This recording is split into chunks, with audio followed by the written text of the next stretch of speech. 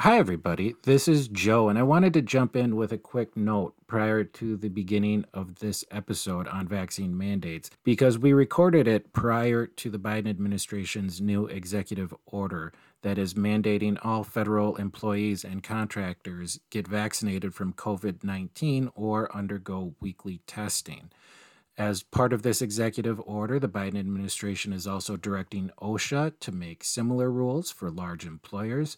And in total, this executive order purports to affect up to 100 million Americans. Now, as you can imagine, this rule is quite controversial, and several Republican governors and state attorneys general have promised to file lawsuits against it, claiming that it's an unconstitutional overreach of the Department of Labor's power. We don't talk specifically about this executive order in the episode, but a lot of the legal issues that will be involved in any lawsuit are issues that the Supreme Court has tackled before. So we talk about some Supreme Court precedents on vaccine mandates, and we talk about religious and moral exemptions. We also discuss ongoing litigation about public universities and some of the policies that they're currently undergoing to avoid the further spread of COVID 19. It's an interesting episode, and I will let you get to it. Enjoy.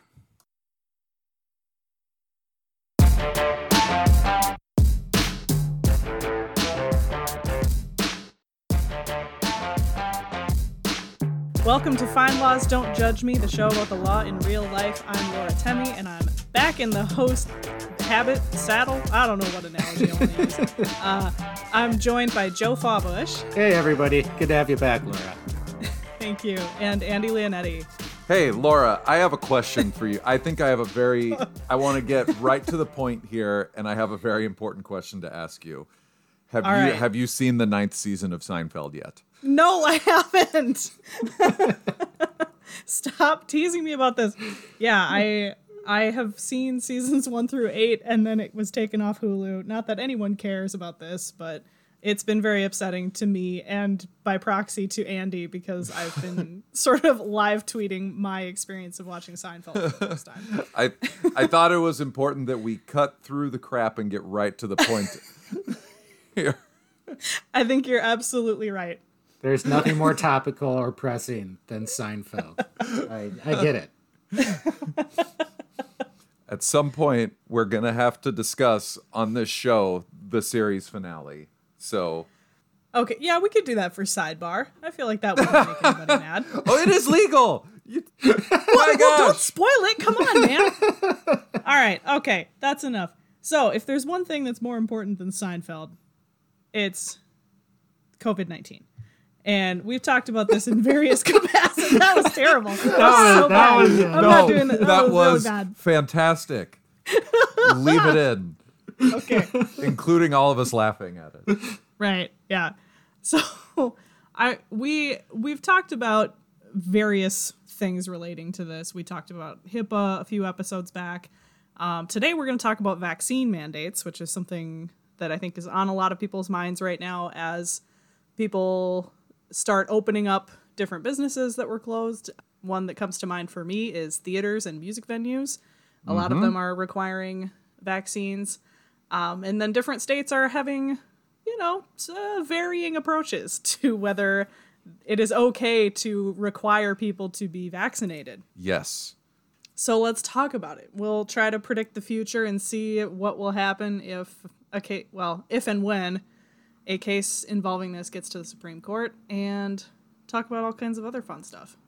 This is a subject that is causing everyone on all sides of the issue to remain calm and measured in their responses and in their dialogue. And I'm sure that everyone where they live is going to respect the law with regard to vaccine mandates.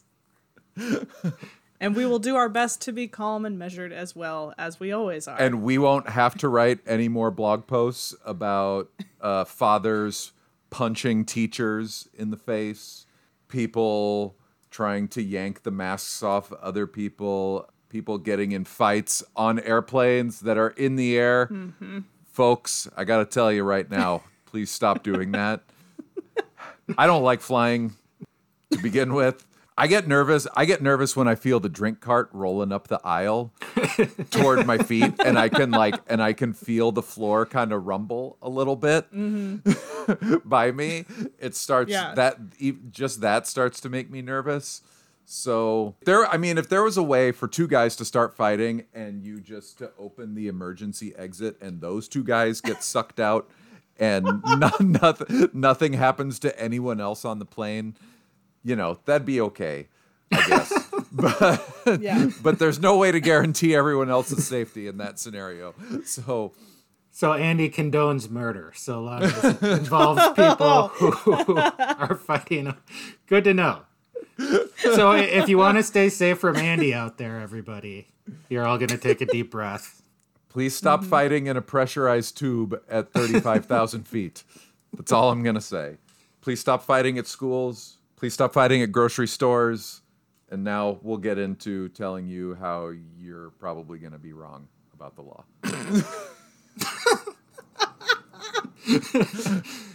Andy's coming in hot again today, folks.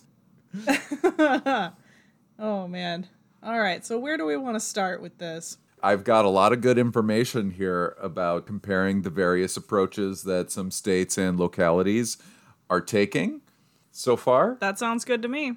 I think you guys probably can talk a little bit more about what the courts are likely to say about some of these things, and those people who have sincere objections to the vaccine mandates, which I'm just going to go out on a limb here and suggest that that's probably not the half the country that is yet to.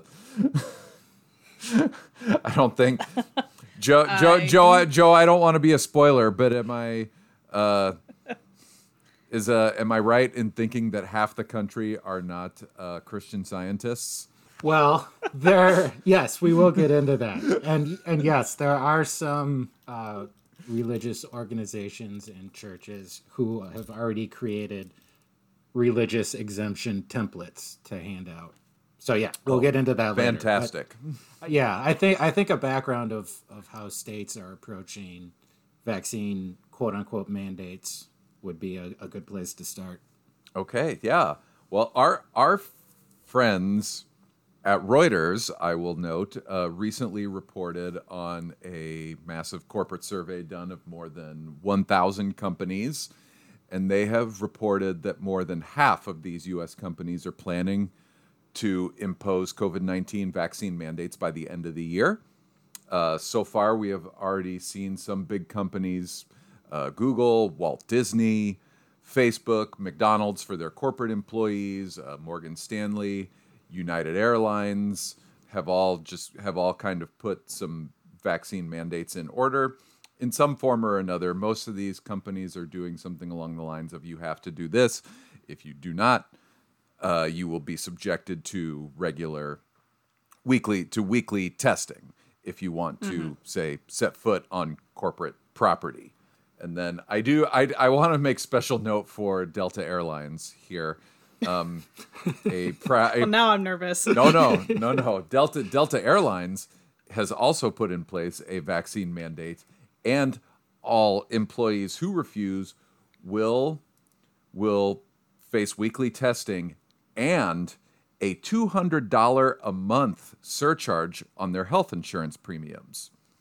Oh, wow. And a pay protection program that the company has had in place for employees who test positive and have to miss work. They will soon only cover breakthrough cases among the fully vaccinated. Wow. Meaning if you refuse to get vaccinated and you get sick and you miss weeks of work, Delta's going to be saying, sorry, that that's some unpaid sick leave you're taking. Yeah. So that's in kind of the corporate realm. And then at the state level, we have seen, by my count, we have 12 states that are requiring most or all state employees to be vaccinated. A few extra, such as New Mexico, are requiring only healthcare and nursing home workers to be vaccinated. And in all of these states, all who go unvaccinated will also face the inconvenience of weekly tests as well. And you can probably envision which states have put some of these state employee vaccine mandates in place. They are mostly along the West Coast and in the Northeast, and some in the upper Midwest. Meanwhile, 17 states have passed laws that preempt localities, such as, say, for example, New York City has gone on its own. New York City and Chicago have both also put in requirements saying city employees must be vaccinated as well. But meanwhile, 17 states have passed laws preempting localities from requiring vaccines of employees. 8 states, mostly from that same bucket, which I'm sure it won't surprise you which states these are, have passed laws prohibiting vaccine mandates for most state employees.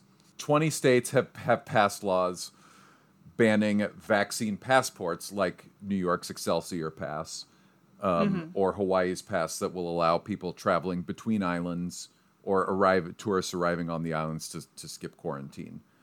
New York's Excelsior Pass is... I had a friend show it to me recently the other weekend. We were both in Houston for a wedding, and he pulled it up and showed me. It was just a QR code that you have to scan to enter restaurants and bars and theaters and gyms.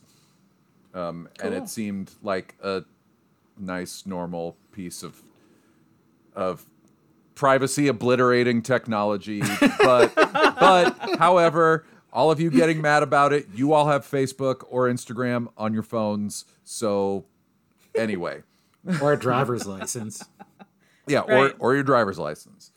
So we've covered that whole big list of states, but most importantly, we have 3 states haven't even passed anything. In Florida, noted champion of the free market, Governor Ron DeSantis, has passed an executive order that bans businesses, both private and public, in Florida from requiring patrons or customers to provide any documentation certifying their vaccination or post-transmission recovery to gain access.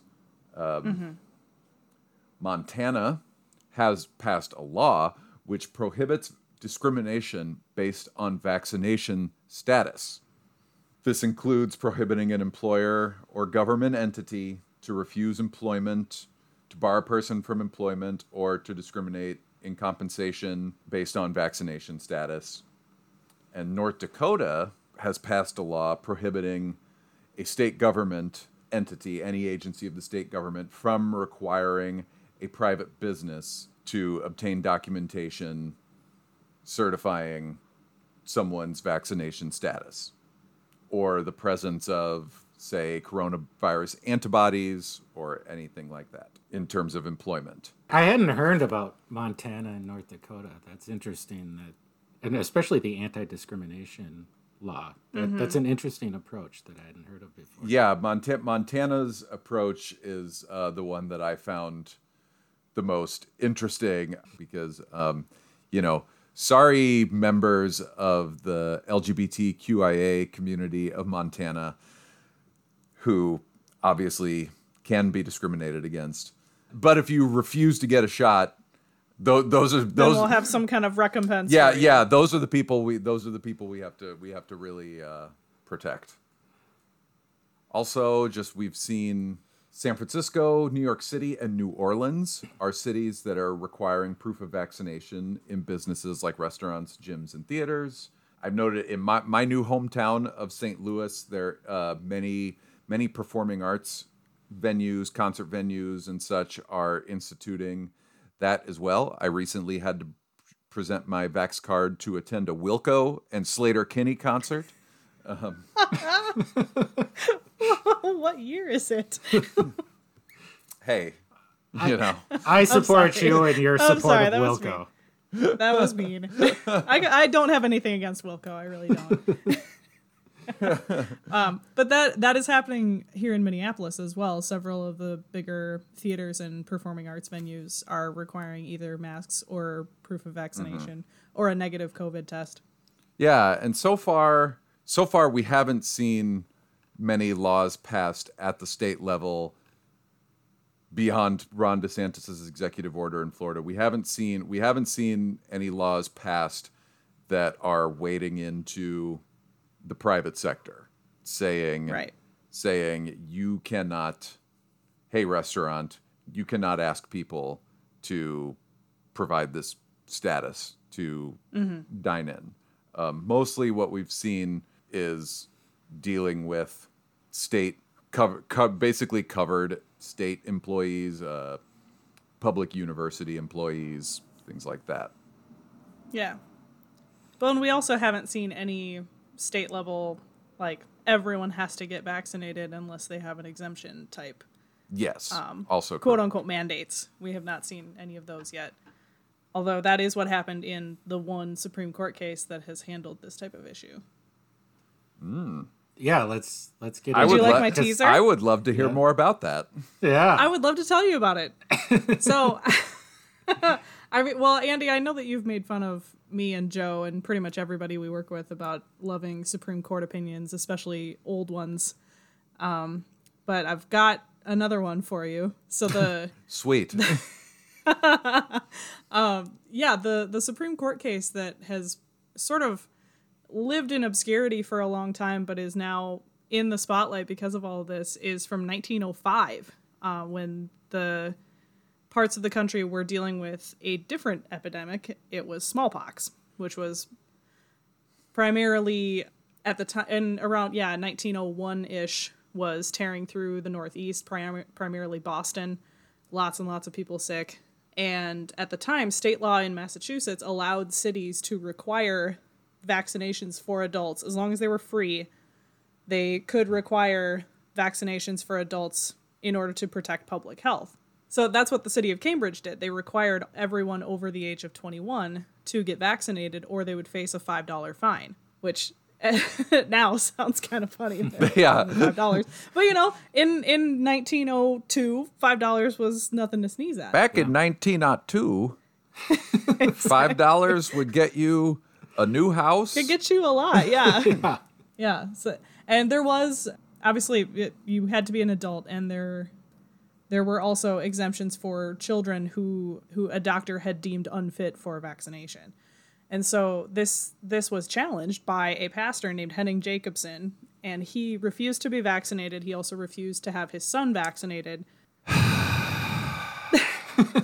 Now, and of course, this was over 100 years ago, so we can't ask him whether or not this was true. But his argument was that both he and his son had had bad reactions to vaccines in the past, and that this law violated the Constitution.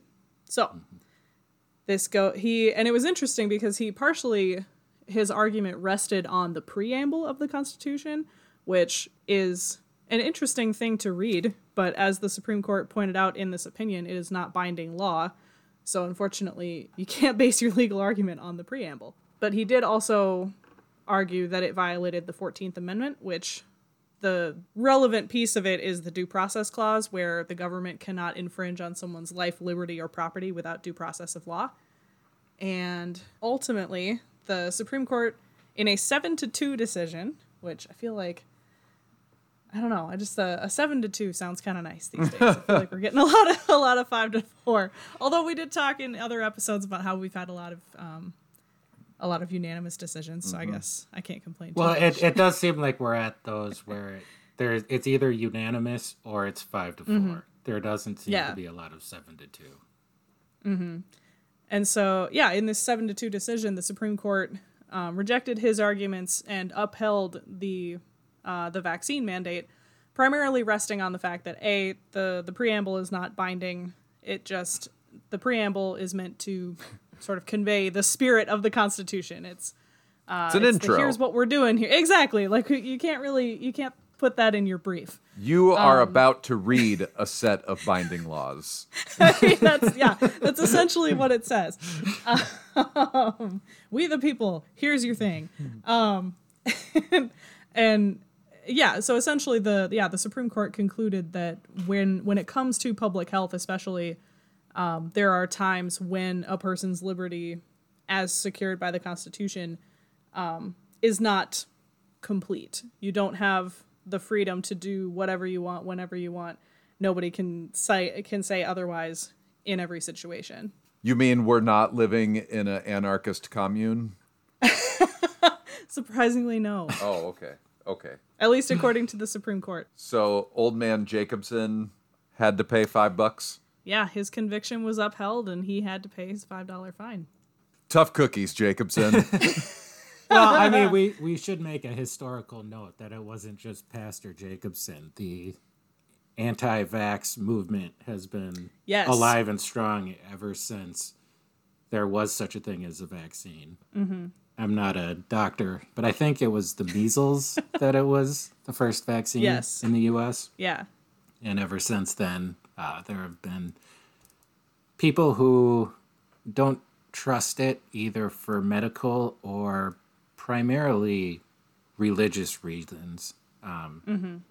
Yeah, so nowadays, a lot of times people claim their religion prevents them from taking a vaccine, and these religious claims fall a lot of times with how the vaccines are made. A typical argument that religious Christians make is that they're developed or tested through the use of abortive fetal tissue. The Pfizer and Moderna vaccine, they did test whether the vaccines worked from aborted fetal tissue. Johnson & Johnson did not. They did lab-replicated fetal cells, but a lot of people nowadays take issue with that. And back in Pastor Jacobson's time, a lot of people would argue that it was up to God to determine who would and would not get sick, and they felt like vaccines were interfering with God's will in that respect. Mm-hmm. So that's the religious claims. I mean, there are other claims that people make, but those are kind of the main ones that are still relevant today.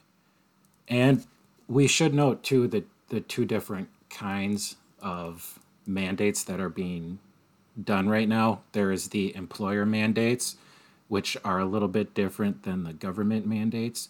And it's government mandates where the First Amendment and religious accommodations are really in conflict. Right. Laura, and I think maybe you can tell us a little bit about the Indiana University, because that's a public institution case that the Supreme Court declined to take up that case. They basically just said that Indiana University had every right to force its students to be vaccinated or they couldn't attend at least in-person classes.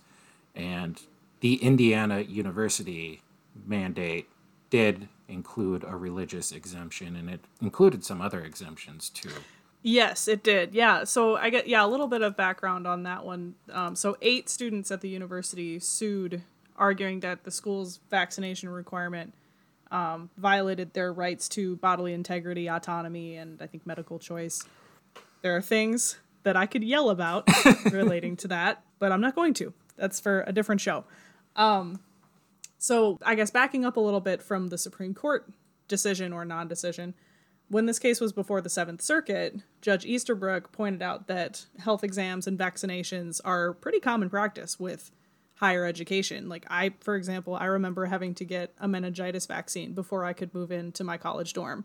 Mm-hmm. And can I interrupt you there? Yeah. Yeah, shout out to Missouri Attorney General Eric Schmidt leading every lawsuit under the sun against coronavirus-related restrictions, and who just happened, coincidentally, is running for an open U.S. Senate seat next year, who, when he was a state senator in Missouri, enthusiastically voted in favor of requiring meningitis vaccinations for all on-campus students of Missouri universities. Mm-hmm. Just thought I'd note that. No, it's that is an interesting thing to point out. And so the Seventh Circuit ultimately said, the college can decide that this is a requirement, and it probably didn't help the students' case that they conceded the fact that there were religious, ethical, and medical exemptions that I'm quoting from Judge Easterbrook, virtually guaranteed that anyone who asked for an exemption would probably get one. And so then when this was appealed to the Supreme Court, they appealed for emergency relief, which means it goes to the Supreme Court justice who oversees the Seventh Circuit, which is Amy Coney Barrett. And she denied this, and it was a shadow docket decision. So the shadow docket strikes again.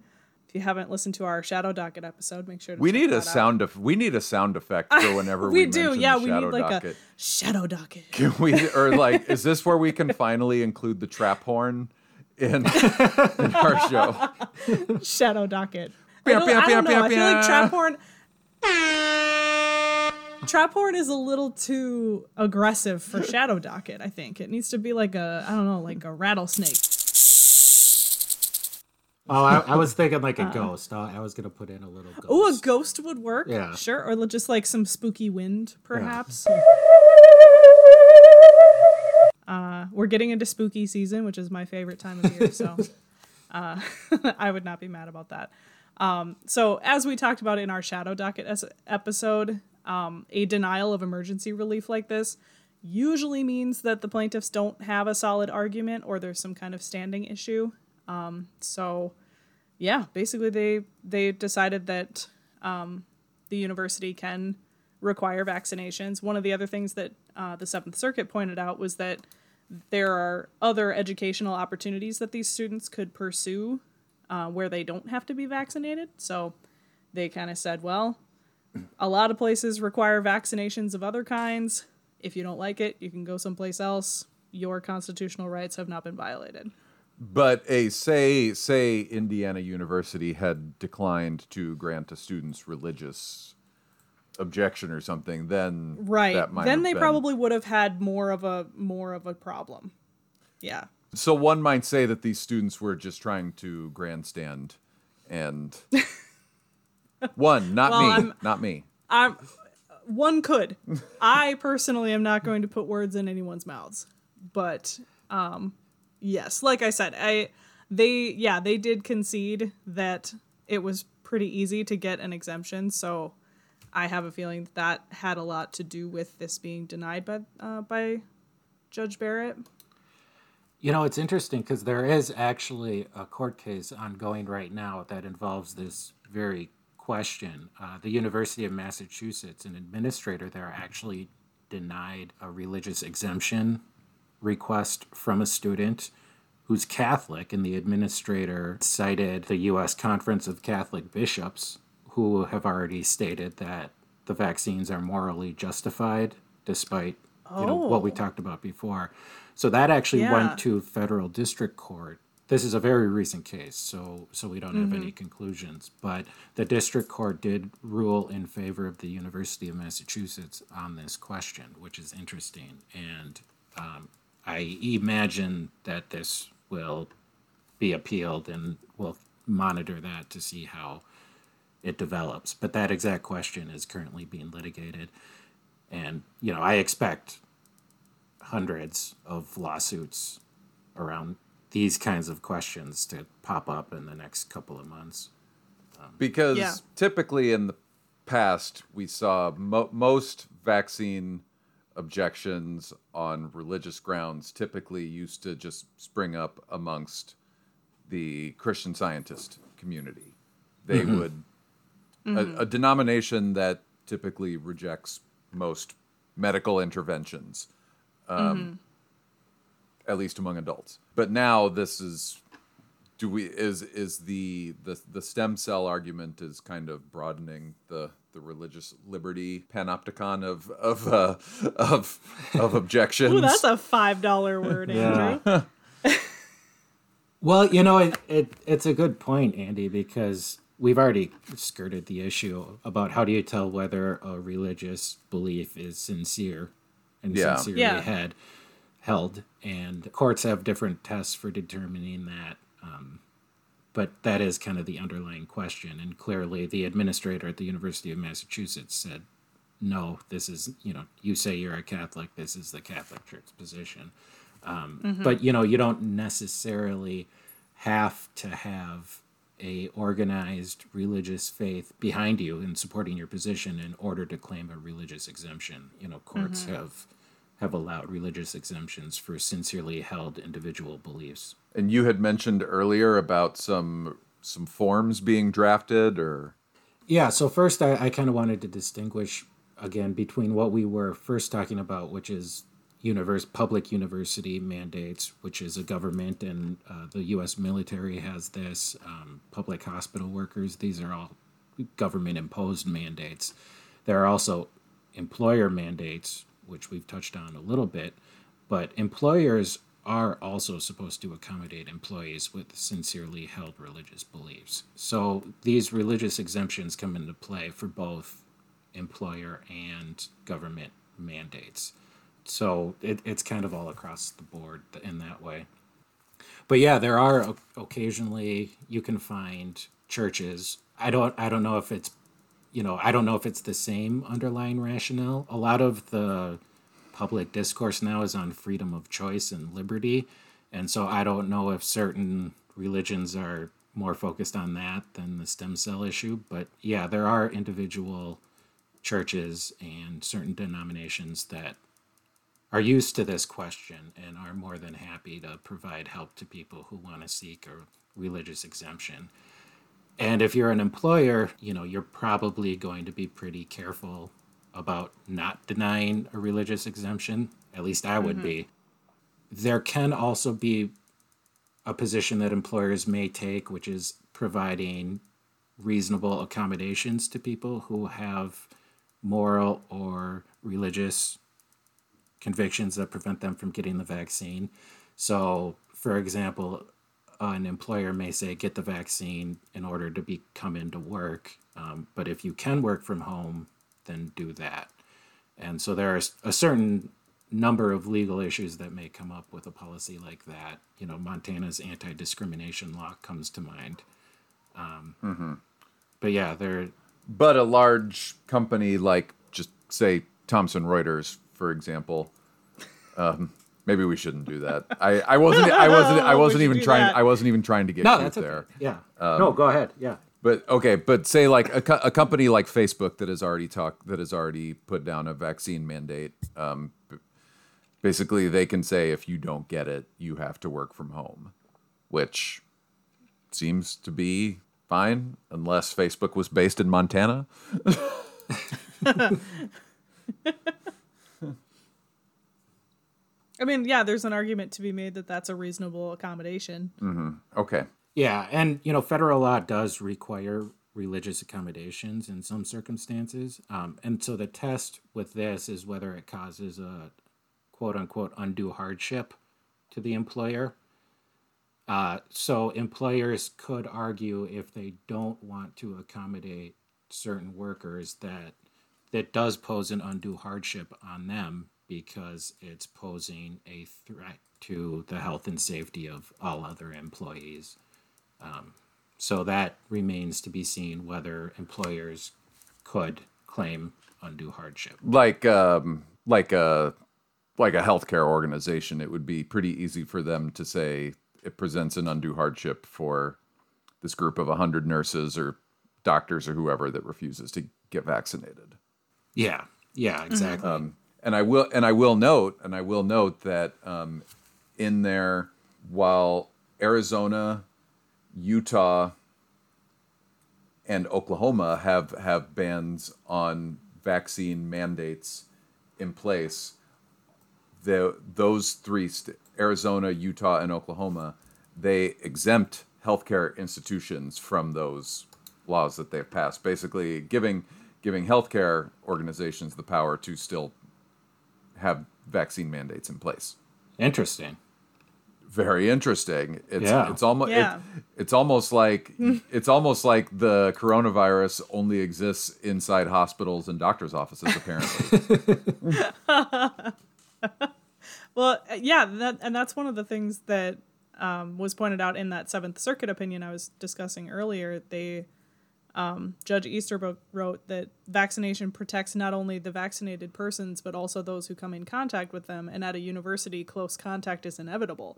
So, and they also based that opinion on Jacobson versus Massachusetts. So we really come full circle on that one. So I would not be surprised if other universities as well make that type of argument that if we're going to keep students safe, then this is what we have to do because they are living in close quarters, and it's too hard to prevent anything otherwise. I don't know. A young 18 and 19-year-old Andy Leonetti managed to use a lot of social distancing. Oh no! Wah, wah. See, I did not. I had the big room on my floor, so everybody was in my dorm room all the time. Nice. Couldn't resist making fun of myself. Yeah, but as much as I would like to see resolution to these questions and settled law, it's my belief that we're going to see piecemeal approaches throughout the country. I mean, some of these challenges may very well depend on where you're located, where the lawsuit is coming from, because some parts of the country obviously are having a greater problem with the Delta variant than others, and every mandate is slightly different. So I'd love to say, here's the law, but it's just we're not there yet. It's definitely a piecemeal. It definitely depends on the government and the state you're in and what occupation you're in. Yeah, it all comes back to our favorite thing to say as attorneys. It depends. Yeah.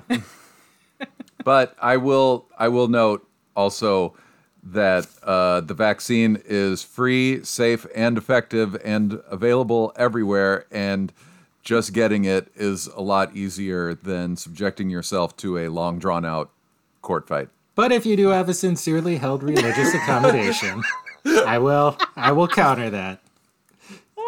You do have the right to contest it. And, yes. And it is absolutely your right. And, if it is your belief that vaccines are against your religion,